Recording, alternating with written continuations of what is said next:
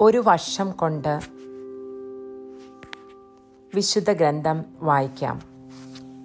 21-ാം ദിവസം. ഇന്ന് പുറപ്പാടിൻ്റെ പുസ്തകത്തിൽ നിന്നുള്ള 29, 30, 31 തിരുവചനങ്ങളാണ്, അധ്യായങ്ങളാണ് വായിക്കുന്നത്. തിരുവചനം വായിക്കുന്നതിന് മുൻപായി പരിശുദ്ധാത്മാവിനോട് പ്രാർത്ഥിക്കാം. പരിശുദ്ധാത്മാവേ, എഴുന്നള്ളി വരിക. അങ്ങേ വെളിവിൻ്റെ കതിരുകളെ ആകാശത്തിൽ നിന്ന് അയക്കണമേ. അഗതികളുടെ പിതാവേ, ദാനങ്ങൾ കൊടുക്കുന്നവനെ, ഹൃദയത്തിൻ്റെ പ്രകാശമേ, എഴുന്നള്ളി വരിക. എത്രയും നന്നായി ആശ്വസിപ്പിക്കുന്നവനെ, ആത്മാവിന് മധുരമായ വിരുന്നേ, മധുരമായ തണുപ്പേ, കരച്ചിലിൽ സ്വൈര്യമേ, എഴുന്നള്ളി വരിക.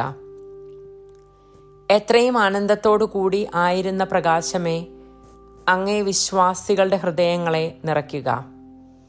അങ്ങേ വെളിവ് കൂടാതെ മനുഷ്യരിൽ പാപമല്ലാതെ യാതൊന്നുമില്ല.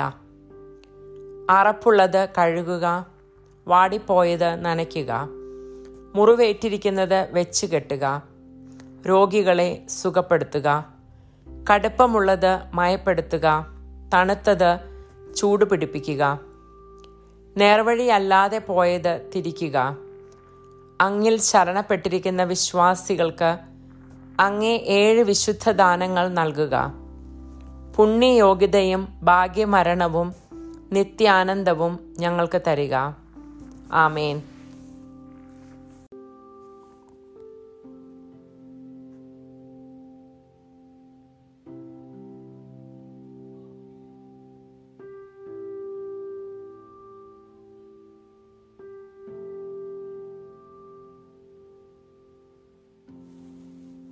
ഇന്ന് മനഃപ്പാഠമാക്കേണ്ട തിരുവചനം: ഇസ്രായേൽ ജനം ശാശ്വതമായ ഒരു ഉടമ്പടിയായി തലമുറ തോറും സാബത്ത് ആചരിക്കണം. പുറപ്പാടിൻ്റെ പുസ്തകം അധ്യായം 31, 16 തിരുവചനം. ഇസ്രായേൽ ജനം ശാശ്വതമായ ഒരു ഉടമ്പടിയായി തലമുറ തോറും സാബത്ത് ആചരിക്കണം. പുറപ്പാടിൻ്റെ പുസ്തകം അധ്യായം 31, 16 തിരുവചനം. പുറപ്പാടിൻ്റെ പുസ്തകം അധ്യായം 29. അഭിഷേകക്രമം. എനിക്ക് പുരോഹിത ശുശ്രൂഷ ചെയ്യുന്നതിന് അവരെ നിയോഗിക്കുവാൻ നീ ചെയ്യേണ്ടത് ഇതാണ്: ഒരു കാളക്കുട്ടിയെയും ഊനമറ്റ 2 മുട്ടാടിനെയും തിരഞ്ഞെടുക്കുക. പുളിപ്പില്ലാത്ത അപ്പം, എണ്ണ ചേർത്ത മയം വരുത്തിയ പുളിപ്പില്ലാത്ത അപ്പം, എണ്ണ പുരട്ടിയ പുളിപ്പില്ലാത്ത നേർത്ത അപ്പം ഇവ സജ്ജമാക്കുക. ഇവയെല്ലാം ഗോതമ്പ് മാവ് കൊണ്ട് ഉണ്ടാക്കണം. അവ ഒരു കുട്ടയിലാക്കി കാളക്കുട്ടിയോടും മുട്ടാടുകളോടുമൊപ്പം കൊണ്ടുവരിക. നീ അഹറോനെയും അവൻ്റെ പുത്രന്മാരെയും സമാഗമന കൂടാരത്തിൻ്റെ വാതിൽക്കൽ കൊണ്ടുവന്ന് അവരെ വെള്ളം കൊണ്ട് കഴുകുക. അങ്കി, ഏഫോദിൻ്റെ നിലയങ്കി, എഫോദ്, ഉരസ്ത്രാണം, എഫോദിൻ്റെ ചിത്രത്തൈലുള്ള അരപ്പട്ട എന്നിവ അഹറോനെ അണിയിക്കണം. അവൻ്റെ തലയിൽ തലപ്പാവും തലപ്പാവിന്മേൽ വിശുദ്ധ കിരീടവും വയ്ക്കണം. അനന്തരം തൈലം തലയിൽ ഒഴിച്ച് അവനെ അഭിഷേചിക്കുക. അവൻ്റെ പുത്രന്മാരെ കൊണ്ടുവന്ന് അങ്കികൾ ധരിപ്പിക്കുക. നീ അവരെ അരപ്പട്ടകളും തൊപ്പികളും അണിയിക്കണം. ശാശ്വതമായ നിയമമനുസരിച്ച് പൗരോഹിത്യം അവരുടേതായിരിക്കും. നീ അഹറോനെയും അവൻ്റെ പുത്രന്മാരെയും പുരോഹിതരായി അവരോധിക്കണം. അനന്തരം കാളക്കുട്ടിയെ സമാഗമ കൂടാരത്തിന് മുൻപിൽ കൊണ്ടുവരണം. അഹറോനും പുത്രന്മാരും അതിൻ്റെ തലയിൽ കൈകൾ വയ്ക്കണം. കർത്താവിൻ്റെ സന്നിധിയിൽ സമാഗമ കൂടാരത്തിൻ്റെ വാതിൽക്കൽ വെച്ച് കാളക്കുട്ടിയെ കൊല്ലണം. അതിൻ്റെ രക്തത്തിൽ നിന്ന് കുറെയെടുത്ത് വിരൽ കൊണ്ട് ബലിപീഠത്തിൻ്റെ കൊമ്പുകളിൽ പുരട്ടണം.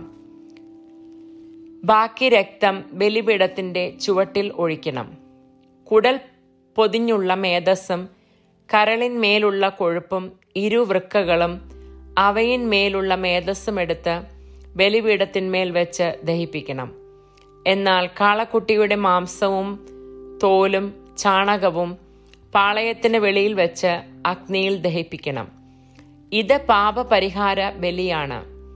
മുട്ടാടുകളിൽ ഒന്നിനെ മാറ്റി നിർത്തണം. അഹറോനും പുത്രന്മാരും അതിന്റെ തലയിൽ കൈകൾ വെക്കട്ടെ.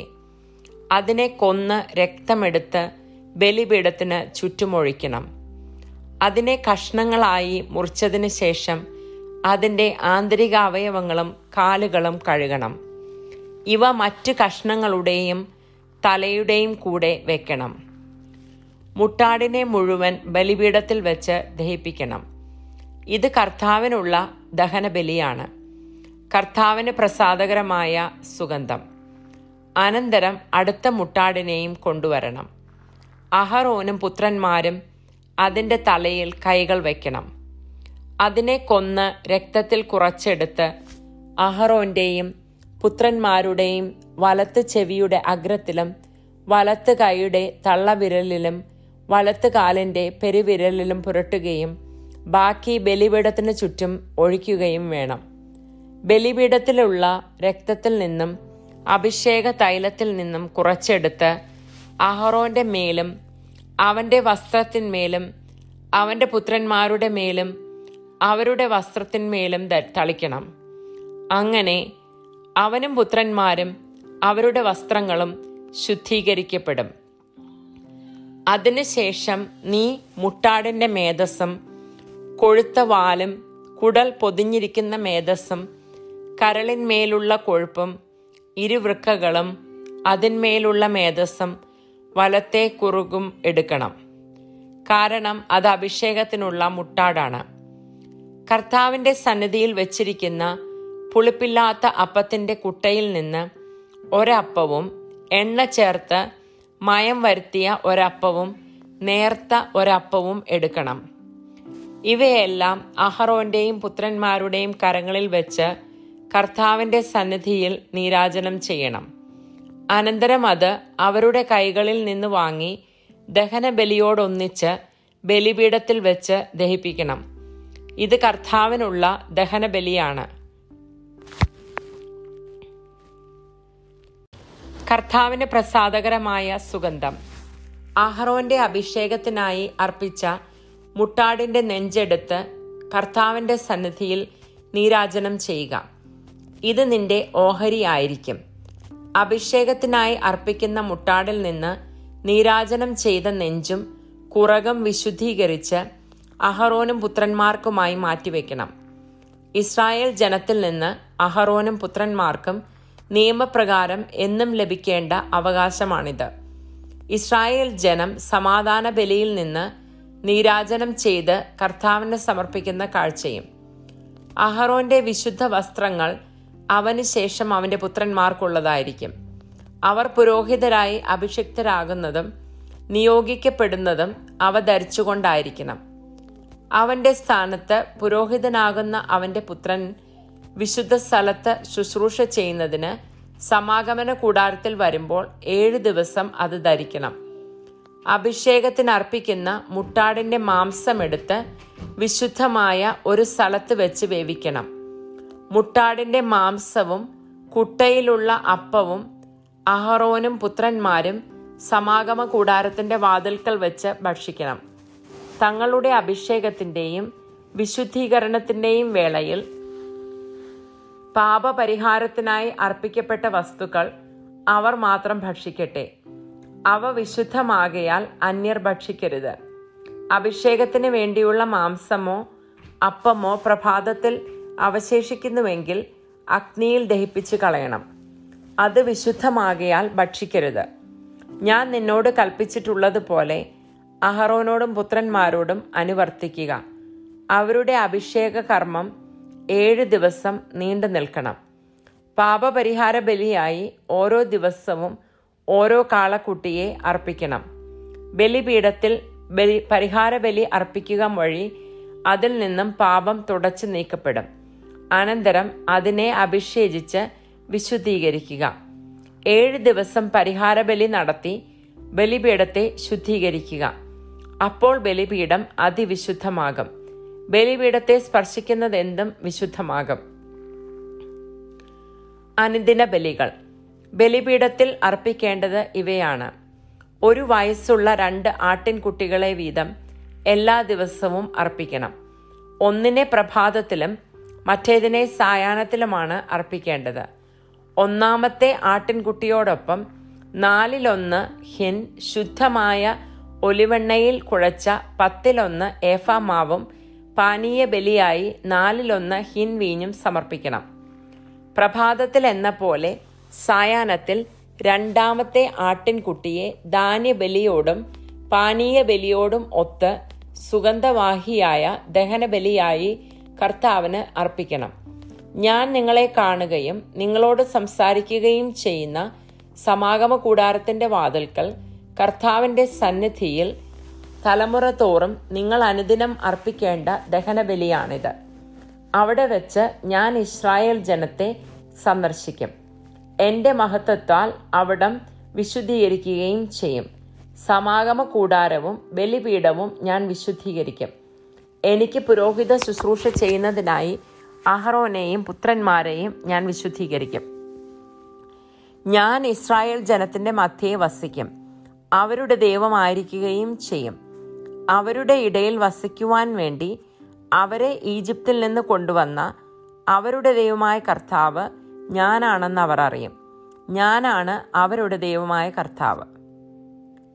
പുറപ്പാടിന്റെ പുസ്തകം അധ്യായം 30. ധൂപപീഠം. ധൂപാർപ്പണത്തിനായി കരുവേല മരം കൊണ്ട് ഒരു ബലിപീഠം പണിയണം. അത് സമചതുരമായിരിക്കണം. നീളവും വീതിയും 1 മുഴം, ഉയരം 2 മുഴം, കൊമ്പുകൾ അതിനോട് ഒന്നായി ചേർന്നിരിക്കണം. മുകൾ ഭാഗവും വശങ്ങളും കൊമ്പുകളും തങ്കം കൊണ്ട് പൊതിയണം. മുകൾ വശത്ത് ചുറ്റിലും സ്വർണം കൊണ്ടുള്ള അരികുപാളി പിടിപ്പിക്കണം. അതിന് കീഴെ 2 മൂലകളിലും ഓരോ സ്വർണവളയം പിടിപ്പിക്കണം. മറുവശത്തും ഇപ്രകാരം ചെയ്യണം. അവ പീഠത്തെ വഹിക്കുവാനുള്ള തണ്ടുകൾ ഇടുന്നതിനാണ്. തണ്ടുകൾ കരുവേല മരം കൊണ്ടുണ്ടാക്കി സ്വർണം കൊണ്ട് പൊതിയണം. ഞാൻ നിന്നെ സന്ദർശിക്കുന്ന സ്ഥലമായ സാക്ഷ്യപേടകത്തിന് മുകളിലുള്ള കൃപാസനത്തിന്റെയും സാക്ഷ്യപേടകത്തെ മറയ്ക്കുന്ന തിരശ്ശീലയുടെയും മുൻപിൽ അത് സ്ഥാപിക്കണം. ഓരോ പ്രഭാതത്തിലും വിളക്കുകൾ ഒരുക്കുമ്പോൾ അഹറോൻ പീഠത്തിന്മേൽ പരിമളദ്രവ്യങ്ങൾ പുകയ്ക്കണം. സായാഹ്നത്തിൽ ദീപം കൊളുത്തുമ്പോഴും അവൻ അതിന്മേൽ പരിമളദ്രവ്യങ്ങൾ പുകയ്ക്കട്ടെ. തലമുറ തോറും എന്നേക്കും കർത്താവിന്റെ മുൻപിൽ ഈ ധൂപാർപ്പണം നടത്തണം. അവിശുദ്ധ ധൂപമോ ദഹനബലിയോ ധാന്യബലിയോ അതിന്മേൽ നീ അർപ്പിക്കരുത്. ദ്രാവക നൈവേദ്യവും ഒഴിക്കരുത്. പാപപരിഹാര ബലിയുടെ രക്തം കൊണ്ട് വർഷത്തിൽ ഒരിക്കൽ അഹറോൻ അതിന്റെ കൊമ്പുകളിൽ പരിഹാരകർമ്മം അനുഷ്ഠിക്കണം. തലമുറ തോറും ഇപ്രകാരം ചെയ്യണം. ഇത് കർത്താവിന് അതിവിശുദ്ധമാണ്. കർത്താവ് മോശയോട് അരുളി ചെയ്തു: ഇസ്രായേലിൽ ജനസംഖ്യ കണക്കെടുക്കുമ്പോൾ തങ്ങളുടെ ഇടയിൽ മഹാമാരി ഉണ്ടാകാതിരിക്കുവാൻ ഓരോരുത്തരും തങ്ങളുടെ ജീവന് വേണ്ടി കർത്താവിന് മോചനദ്രവ്യം കൊടുക്കണം. ജനസംഖ്യ കണക്കിൽ ഉൾപ്പെടുന്ന ഓരോ വ്യക്തിയും വിശുദ്ധ മന്ദിരത്തിൽ നിലവിലുള്ള കണക്കനുസരിച്ച് 1/2 ഷെക്കൽ വീതം കർത്താവിന് കാണിക്കയായി കൊടുക്കണം. 1 ഷെക്കൽ 20 ഗേര. ജനസംഖ്യ കണക്കിൽ ഉൾപ്പെടുന്ന 20 വയസ്സും അതിനു മേലിലും പ്രായമുള്ള ഓരോ വ്യക്തിയും ഈ കാണിക്ക കർത്താവിന് നൽകണം. പാപപരിഹാരത്തിനായി കർത്താവിന് ഈ കാണിക്ക നൽകുമ്പോൾ 1/2 ഷെക്കൽ മാത്രമേ നൽകാവൂ. ധനികൻ കൂടുതലോ ദരിദ്രൻ കുറവോ കൊടുക്കാൻ പാടില്ല. ഇസ്രായേൽ ജനത്തിൽ നിന്ന് പാപപരിഹാര തുക സ്വീകരിച്ച് സമാഗമ കൂടാരത്തിലെ ശുശ്രൂഷയ്ക്ക് ഉപയോഗിക്കണം. അങ്ങനെ നിങ്ങൾക്ക് പാപപരിഹാരത്തിന് ഉതകും വിധം അത് ഇസ്രായേൽ ജനത്തെ കർത്താവിന്റെ സ്മരണയിൽ കൊണ്ടുവരും. കർത്താവ് മോശയോട് അരുളി ചെയ്തു: ഓടുകൊണ്ട് ഒരു ക്ഷാളന പാത്രം നിർമ്മിക്കണം. അതിന്റെ പീഠവും ഓടുകൊണ്ടുള്ളതായിരിക്കണം. അത് സമാഗമന കൂടാരത്തിനും ബലിപീഠത്തിനും ഇടയ്ക്ക് വെക്കണം. അതിൽ വെള്ളം ഒഴിക്കണം. അഹറോനും പുത്രന്മാർക്കും കൈകാലുകൾ കഴുകുന്നതിന് വേണ്ടിയാണിത്. അവർ സമാഗമ കൂടാരത്തിൽ പ്രവേശിക്കുകയോ ശുശ്രൂഷയ്ക്കായിട്ട് ബലിപീഠത്തെ സമീപിച്ച് കർത്താവിന് ദഹനബലി അർപ്പിക്കുകയോ ചെയ്യുമ്പോൾ കൈകാലുകൾ കഴുകണം, അല്ലെങ്കിൽ അവർ മരിക്കും. മരിക്കാതിരിക്കുന്നതിന് അവർ കൈകാലുകൾ കഴുകണം. ഇത് അവർക്ക് എന്നേക്കുമുള്ള ഒരു കൽപ്പനയാണ്, അവനും അവൻ്റെ സന്തതികൾക്കും തലമുറ തോറുമുള്ള കൽപ്പന. കർത്താവ് മോശയോട് അരുളി ചെയ്തു, മികച്ച സുഗന്ധദ്രവ്യങ്ങൾ എടുക്കുക. വിശുദ്ധ മന്ദിരത്തിൽ നിലവിലിരിക്കുന്ന ഷെക്കലിന്റെ കണക്കനുസരിച്ച് 500 ഷെക്കൽ ശുദ്ധമായ മീറയും 250 ഷെക്കൽ സുഗന്ധമുള്ള കറുവാപ്പട്ടയും 250 ഷെക്കൽ സുഗന്ധ സസ്യവും 500 ഷെക്കൽ അമരിപ്പട്ടയും 1 ഹിൻ ഒലിവെണ്ണയും എടുക്കുക. സുഗന്ധ തൈലങ്ങൾ നിർമ്മിക്കുന്ന വിദഗ്ധനെ പോലെ ഇവയെല്ലാം കൂട്ടിക്കലർത്തി ഒരു വിശുദ്ധ തൈലം ഉണ്ടാക്കണം. അത് വിശുദ്ധമായ അഭിഷേക തൈലം ആയിരിക്കും. സമാഗമ കൂടാരവും സാക്ഷ്യപേടകവും അതുകൊണ്ട് അഭിഷേകം ചെയ്യണം. മേശയും വിളക്കുകാലും അവയുടെ ഉപകരണങ്ങളും ധൂപപീഠവും ദഹന ബലിപീഠവും ഉപകരണങ്ങളും ഷാളനപാത്രവും അതിൻ്റെ പീഠവും നീ അഭിഷേചിക്കണം. ഏറ്റവും പരിശുദ്ധമാകേണ്ടതിന് അവയെ നീ വിശുദ്ധീകരിക്കണം. അവയെ സ്പർശിക്കുന്നതെല്ലാം വിശുദ്ധമാകും. പുരോഹിതരായി എനിക്ക് ശുശ്രൂഷ ചെയ്യുവാൻ വേണ്ടി അഹറോനെയും പുത്രന്മാരെയും അഭിഷേകം ചെയ്യുകയും വേർതിരിച്ച് നിർത്തുകയും ചെയ്യുക. നീ ഇസ്രായേൽക്കാരോട് പറയുക, ഇത് തലമുറ തോറും എനിക്കായുള്ള അഭിഷേക തൈലമായിരിക്കും. ഇത് സാധാരണക്കാരുടെ മേൽ ഒഴിക്കരുത്. കൂട്ടുവസ്തുക്കൾ ഈ കണക്കിൽ ചേർത്ത് മറ്റൊരു തൈലം ഉണ്ടാക്കരുത്. ഇത് വിശുദ്ധമാണ്. നീ ഇതിനെ വിശുദ്ധമായി കരുതണം. ആരെങ്കിലും ഇതുപോലൊരു ചേരുവ ഉണ്ടാക്കുകയോ സാധാരണക്കാരന്റെ മേൽ ഒഴിക്കുകയോ ചെയ്താൽ അവൻ തന്റെ ജനത്തിൽ നിന്ന് വിച്ഛേദിക്കപ്പെടണം. കർത്താവ് മോശയോട് അരുളി ചെയ്തു, ദേവദാരു തൈലം, നറുംപശ, ഗുൽഗുലു, കുന്തിരിക്കം എന്നീ സുഗന്ധദ്രവ്യങ്ങൾ സമമായി എടുക്കുക. സുഗന്ധ തൈലം നിർമ്മിക്കുന്ന വിദഗ്ധനെ പോലെ ഇവയെല്ലാം കൂട്ടിക്കലർത്തി ഉപ്പും ചേർത്ത് ധൂപാർപ്പണത്തിനുള്ള വിശുദ്ധമായ സുഗന്ധദ്രവ്യം ഉണ്ടാക്കുക. അതിൽ നിന്ന് കുറെ എടുത്ത് നേർമയായി പൊടിച്ച് ഒരു ഭാഗം ഞാൻ നിങ്ങളെ സന്ദർശിക്കുന്ന സമാഗമ കൂടാരത്തിലെ സാക്ഷ്യപേടകത്തിന്റെ മുൻപിൽ വയ്ക്കുക. അതിനെ ഏറ്റവും പവിത്രമായി കരുതണം. നിങ്ങൾക്ക് വേണ്ടി ഈ ചേരുവ കണക്കനുസരിച്ച് സുഗന്ധദ്രവ്യം ഉണ്ടാക്കരുത്. കർത്താവിന് വിശുദ്ധമായ ഒന്നായി ഇതിനെ കരുതണം. പരിമളത്തിന് വേണ്ടി ആരെങ്കിലും അത് ഉണ്ടാക്കിയാൽ അവൻ തന്റെ ജനത്തിൽ നിന്ന് വിച്ഛേദിക്കപ്പെടണം. പുറപ്പാടിന്റെ പുസ്തകം അധ്യായം 31. ശില്പികൾ. കർത്താവ് മോശയോട് അരുളി ചെയ്തു, യൂദാ ഗോത്രത്തിൽപ്പെട്ട ഹൂറിന്റെ പുത്രനായ ഊറിയുടെ മകൻ ബസാലേലിനെ ഞാൻ പ്രത്യേകം തെരഞ്ഞെടുത്തിരിക്കുന്നു. ഞാൻ അവനിൽ ദൈവിക ചൈതന്യം നിറച്ചിരിക്കുന്നു. സാമർത്ഥ്യവും ബുദ്ധിശക്തിയും വിജ്ഞാനവും എല്ലാത്തരം ശില്പവേലകളിലും ഉള്ള വൈദഗ്ധ്യം അവന് ഞാൻ നൽകിയിരിക്കുന്നു. കലാരൂപങ്ങൾ ആസൂത്രണം ചെയ്യുക. സ്വർണം, വെള്ളി, ഓട് എന്നിവ കൊണ്ട് പണിയുക. പതിക്കുവാനുള്ള രത്നങ്ങൾ ചെത്തിമിനുക്കുക. തടിയിൽ കൊത്തുപണി ചെയ്യുക. എന്നിങ്ങനെ എല്ലാത്തരം ശില്പവേലകൾക്കും വേണ്ടിയാണിത്. അവനെ സഹായിക്കാനായി ദാൻ ഗോത്രത്തിൽപ്പെട്ട അഹീസാമാക്കിന്റെ പുത്രൻ ഒഹോലിയാബിനെ ഞാൻ നിയോഗിച്ചിരിക്കുന്നു. ഞാൻ നിന്നോട് കൽപ്പിച്ചതെല്ലാം നിർമ്മിക്കുന്നതിന് എല്ലാ ശില്പവിദഗ്ധന്മാർക്കും പ്രത്യേക സാമർത്ഥ്യം കൊടുത്തിട്ടുണ്ട്. സമാഗമ കൂടാരം, സാക്ഷ്യപേടകം, അതിന്മേലുള്ള കൃപാസനം, കൂടാരത്തിലെ ഉപകരണങ്ങൾ, മേശയും അതിൻ്റെ ഉപകരണങ്ങളും, വിളക്ക് കാലും അതിൻ്റെ ഉപകരണങ്ങളും, ധൂപപീഠം, ദഹനബലിപീഠവും അതിൻ്റെ എല്ലാ ഉപകരണങ്ങളും, ഷാളനപാത്രവും അതിൻ്റെ പീഠവും, ചിത്രത്തുന്നലാൽ അലങ്കൃതമായ വസ്ത്രങ്ങൾ, പുരോഹിതനായ അഹറോന്റെ വിശുദ്ധ വസ്ത്രങ്ങൾ, അവന്റെ പുത്രന്മാർ പുരോഹിത ശുശ്രൂഷ ചെയ്യുമ്പോൾ അണിയേണ്ട വസ്ത്രങ്ങൾ, അഭിഷേക തൈലം, വിശുദ്ധ സ്ഥലത്ത് ധൂപാർപ്പണത്തിന് ഉപയോഗിക്കുന്ന സുഗന്ധദ്രവ്യങ്ങൾ, ഇവയെല്ലാം ഞാൻ നിന്നോട് കൽപ്പിച്ച പ്രകാരം അവർ നിർമ്മിക്കണം. കർത്താവ് മോശയോട് അരുളി ചെയ്തു, ഇസ്രായേൽ ജനത്തോട് പറയുക, നിങ്ങൾ എൻ്റെ സാബത്ത് സൂക്ഷ്മമായി ആചരിക്കണം. എന്തെന്നാൽ കർത്താവായ ഞാനാണ് നിങ്ങളെ വിശുദ്ധീകരിക്കുന്നതെന്ന് നിങ്ങൾ അറിയാൻ വേണ്ടി ഇതെനിക്കും നിങ്ങൾക്കും മധ്യേ തലമുറ തോറും അടയാളമായിരിക്കും. നിങ്ങൾ സാബത്ത് ആചരിക്കണം, കാരണം അത് നിങ്ങൾക്ക് വിശുദ്ധമായ ഒരു ദിവസമാണ്. അതിനെ അശുദ്ധമാക്കുന്നവൻ വധിക്കപ്പെടണം. അന്ന് ജോലി ചെയ്യുന്നവൻ ജനത്തിൽ നിന്ന് വിച്ഛേദിക്കപ്പെടണം. 6 ദിവസം ജോലി ചെയ്യണം, എന്നാൽ 7-ാം ദിവസം സാബത്താണ്, കർത്താവിന് വിശുദ്ധമായ വിശ്രമദിനം. സാബത്ത് ദിവസം ജോലി ചെയ്യുന്നവൻ വധിക്കപ്പെടണം. ഇസ്രായേൽ ജനം ശാശ്വതമായ ഒരു ഉടമ്പടിയായി തലമുറ തോറും സാബത്ത് ആചരിക്കണം. ഇതെനിക്കും ഇസ്രായേൽ ജനത്തിനും മധ്യേ ശാശ്വതമായ ഒരടയാളമാണ്. കർത്താവ് 6 ദിവസം കൊണ്ട് ആകാശവും ഭൂമിയും സൃഷ്ടിക്കുകയും 7-ാം ദിവസം ജോലിയിൽ നിന്ന് വിരമിച്ച് വിശ്രമിക്കുകയും ചെയ്തതിൻ്റെ അടയാളം. ഉടമ്പടി പത്രിക നൽകുന്നു.